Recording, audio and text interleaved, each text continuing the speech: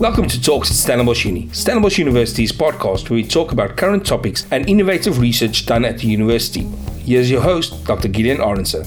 So today I'm in conversation with Professor Wim de Villiers, the Rector and Vice-Chancellor of Stellenbosch University, a post he took up in April of 2015 and again in April of this year when he started his second 5-year term.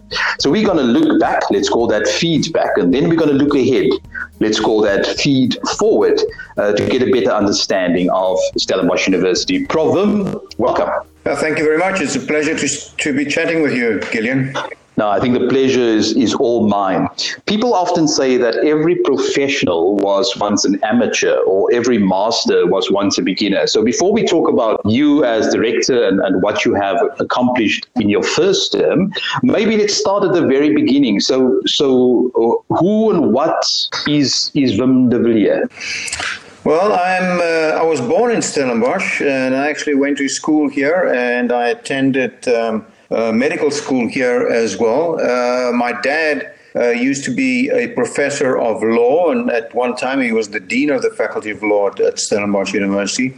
So in a sense, my journey is really one of a full circle that I started here, and I'm now very privileged to be able to end my career in academics and in higher education here at Stellenbosch University.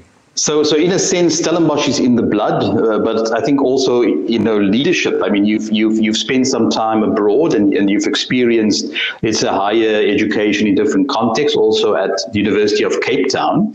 And people often say that hindsight is an exact science. So if we take your journey, up until April 2015, and when you took up, that first term, you had things like Rhodes Must Fall, Open Stellenbosch, the Luister video, Fees Must Fall.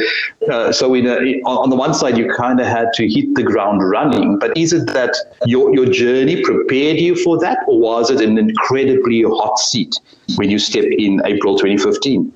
Yeah, I think my journey did, in a sense, prepare me for that. And you're right, one thinks about these matters in hindsight, because my journey has been one of where I first qualified as a physician, a medical doctor, and then I studied to become a specialist physician, and then I decided I knew nothing about science, and I became a physician scientist. I went to Oxford, I did a PhD in immunology. And then I was recruited to the United States, to the University of Kentucky, where I super specialized in gastroenterology. I thought I would stay in the United States at the University of Kentucky for 18 months just to get a bit of a taste of America, and I ended up enjoying it so much that I stayed there for 18 years. But in that time, I was afforded opportunities to advance in management and in leadership there, where I became chief of the division of gastroenterology. And then I did a master's in healthcare management at Harvard, and I managed one of the bigger hospitals in the University of Kentucky academic hospital complex. So what I'm trying to say by that is that I'm used to evolution career-wise. And I've been reflecting on why it is that there are quite a number of physicians in leadership positions worldwide. And I think it is because it's sort of hardwired in the physician's training to be able to compartmentalize issues. So you're dealing with a very significant issue in one patient for a circumscribed period of time, but in the very next patient also requires all of your attention. So what I mean by that is, I took over as Rector and Vice-Chancellor after being Dean at the University of Cape Town of the Faculty of Medicine and Health Sciences. I enjoyed it very much. It was a great faculty. But then to take over the leadership here, and it was a very, very demanding. Open Stellenbosch, the Luister video, Fees Must Fall. Yeah, so definitely a hot seat. And I think what I maybe not fully appreciated at the beginning was that Stellenbosch University the rector and VC is really one of the hottest seats in South African higher education. But I certainly welcomed that challenge from the beginning, and I believe that my training and journey up to that point is actually prepared me well for that. So I take it that as a physician, obviously there's this focus on complexity, but also the awareness of the person. So if we come back to Stellenbosch, I think one of the key words that we link to Stellenbosch is this notion of inclusivity. And when we talk about access, I can well imagine that language kind of stands in the middle when it gets to the access debate. So what are your thoughts on language as an enabler, and what is it that you hope to achieve through the language policy? Yeah, no, I think you're right. As I said, we came in at a turbulent time, but these are the issues that we need to address in higher education and at Stellenbosch University: transformation, racism, sexism, decolonization, the role of higher education in human development, climate change, etc., etc. Stellenbosch is not a bubble. We're not an ivory tower. We're part of a society. If I think about access and language policy, I think the main part there and the key words there would be it's an inclusive multilingualism, and that is what we really want to do. We want our language policy to promote access and inclusivity, because that is what we want to achieve, in that no student should ever experience language as a barrier. But Gillian, I think the important point was, if I can refer you back to my inauguration in 2015, I said Stellenbosch is not an Afrikaans university. Stellenbosch is not an English university. Stellenbosch is not an isiXhosa university. It's a world-class, multilingual South African university. But we absolutely, what we're trying to ensure is that language is not a barrier to access, but instead that it's a tool for success. So Stellenbosch being this world-class multilingual institution, I mean, I think for many students, you still struggle with things like finance, and some of those students are still struggling, just to ensure that meal at the end of the day.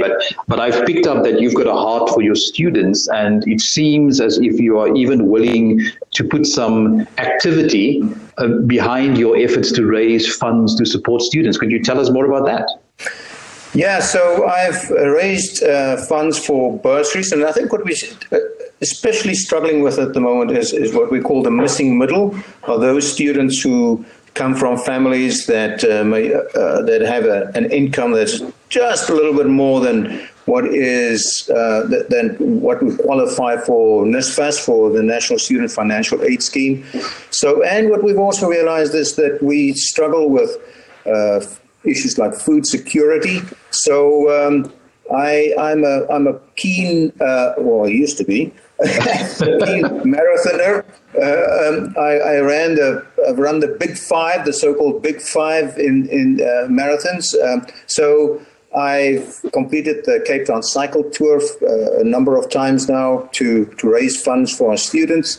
And if I manage to, I do it for a good cause, and then I manage to stay fit as well, so all the better. I've also done the London to Brighton cycle race, and I was absolutely conned into putting my body on the line to run the Cape Town Marathon 2 years ago.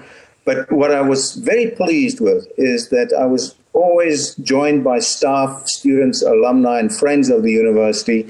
And so this is the way to go. It's for crowdfunding, it's peer-to-peer fundraising, and it allows individuals to get involved. And also it's for a good cause. And I'm really pleased that I can, in some small way, contribute like that. No, I think it's absolutely great to hear that you're not putting only your mind and your heart behind the students, but actually also your body. I mean, you are way ahead of me on that one. But Prof, if we take Stellenbosch and we take your first term, then I'm kind of sure that there must have been some milestones in terms of, let's call it, visual appearance or the look and feel of the place. So what are some of the things that you kind of celebrated at the end of your first term in terms of changing the look and feel of Stellenbosch?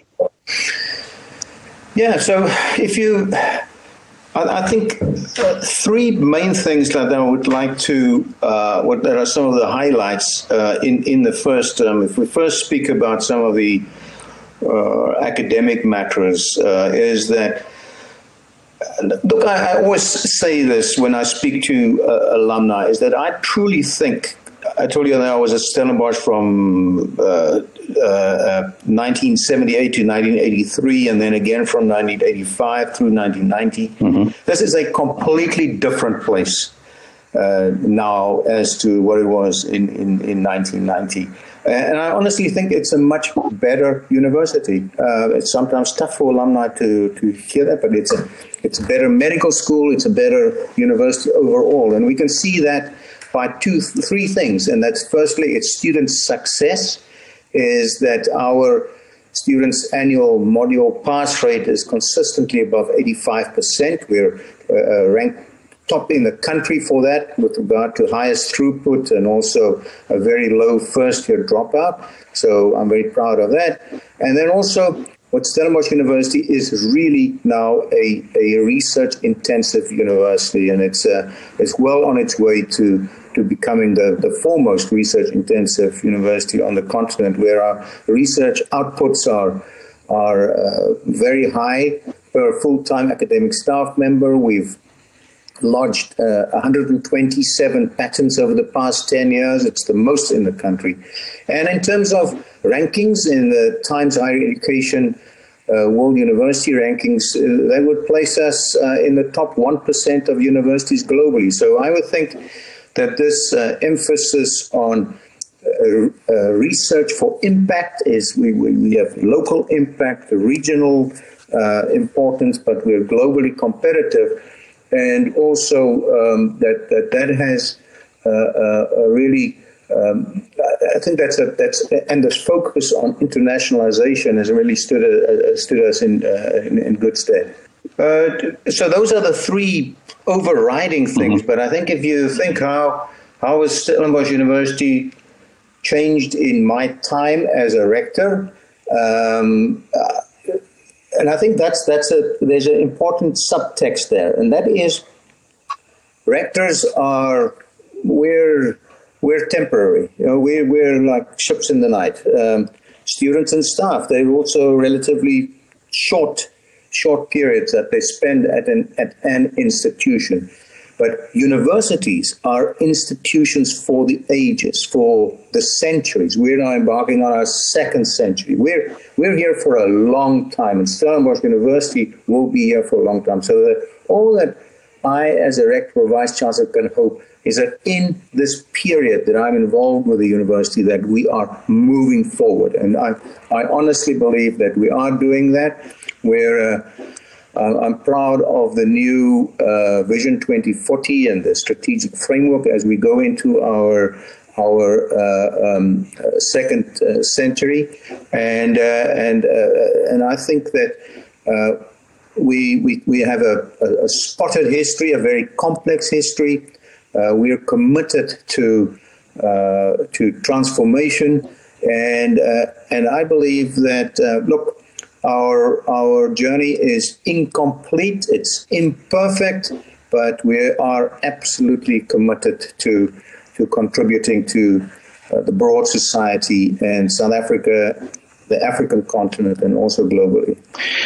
So if we take that in terms of that, reflection, looking back over your first term, but also the 100 years, you then starting your second term, and slam bam, you're in the middle of COVID and the pandemic, where we have to adopt, new ways of doing.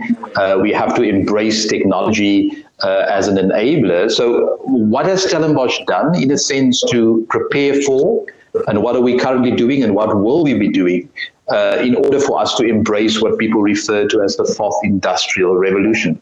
So I started with my second term, 1st of April Fool's Day, and boom, the coronavirus pandemic sweeping across the world and really bringing things to a standstill. And where all these fancy priorities that I had put forth for the next term, in a sense, it's running in parallel, but I now have only two overriding priorities, and that's to ensure the successful completion of the 2020 academic year and to safeguard the sustainability in the broad sense, not only financial, but people, spaces, etc., of our institution, so that we can be an institution for the ages. So we have had to implement a real host of operational initiatives and activities to do this. Actually, I really want to, I'm pleased to report that, as I call it, Team Stellenbosch University has really risen to the occasion in terms of that I am actually quite confident that we are going to be able to complete the academic year successfully.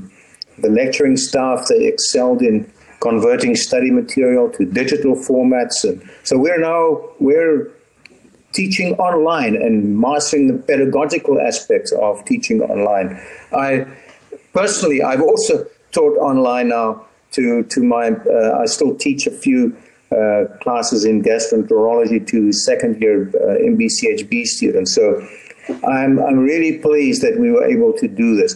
And interestingly, going increasingly online or blended learning or hybrid, whatever one wants to call it, was actually one of the priorities that I wanted to really focus on for the second term. But instead of being able to do this and slowly doing this over 5 years, we've actually done it over 2 months. So that really shows you what can be done. So, but that is the online learning. There's much greater emphasis on that. And this is also part of the fourth industrial revolution, digitalization, the future world of work. Mm-hmm. So another area that I've been, and it fits in with another area that I think that I've really pushed very hard, is the creation last year of a school for data science and computational thinking, because we need to prepare our students for this new world of work, and big data and AI will fundamentally change the world of work and also our world as knowledge workers at a university. So data science and computational thinking is going to blur the boundaries of traditional academic fields of study and make folks from different areas collaborate and work together, whether it's medicine, economic management sciences, whether it's the natural sciences, whether it's law, arts and social sciences, engineering. All of them are working together in this new school. So I think I'm very excited by that. And similarly to that, having established the template how these schools can now be function, is to also establish a school for climate change, and it can have a similar impact as well.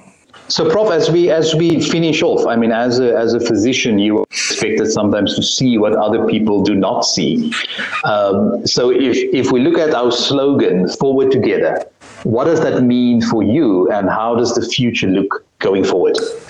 Well, I think the forward together part of it is I am very much a glass half full person. I'm a perennial optimist, but I wouldn't say that I'm, in the words of a previous chairman of the US Fed, Alan Greenspan, who said one should be careful of irrational exuberance. I don't think I'm that, but I think that two aspects to forward together. It's the forward part. That is that we need to advance, we need to get ahead, make progress, improve, carry on, as opposed to what I was referring to a little bit later. Stellenbosch University is not a Volksuniversiteit anymore. It is a top-notch research-intensive university that is really focused on going forward without forgetting our past, but going forward. And we need to do that together. So it's forward and it's together. We're so much the better for all our diversity. We're so much the better in doing this in unison as a collective and working hard to build consensus. So, yes, we're incomplete journey, imperfect, but we are resolute and committed to going forward together. As I was listening to you, I was reminded of that quote that says, if you want to go fast, go alone. But if you want to go far, then do take people with you. Prof. Wim, it's been an absolute pleasure chatting to you. And for me, just this realization that we have a leader at Stellenbosch who is a teacher, who knows what's happening in the classroom, who leads an organization that's agile, but he is always an optimist, grounded in realism. Thank you very much, Gideon. Pleasure. Cheers. All the best. Thank you for listening to this podcast. Follow all the latest Stellenbosch University news at www.sun.ac.za or follow us on all the largest social media platforms.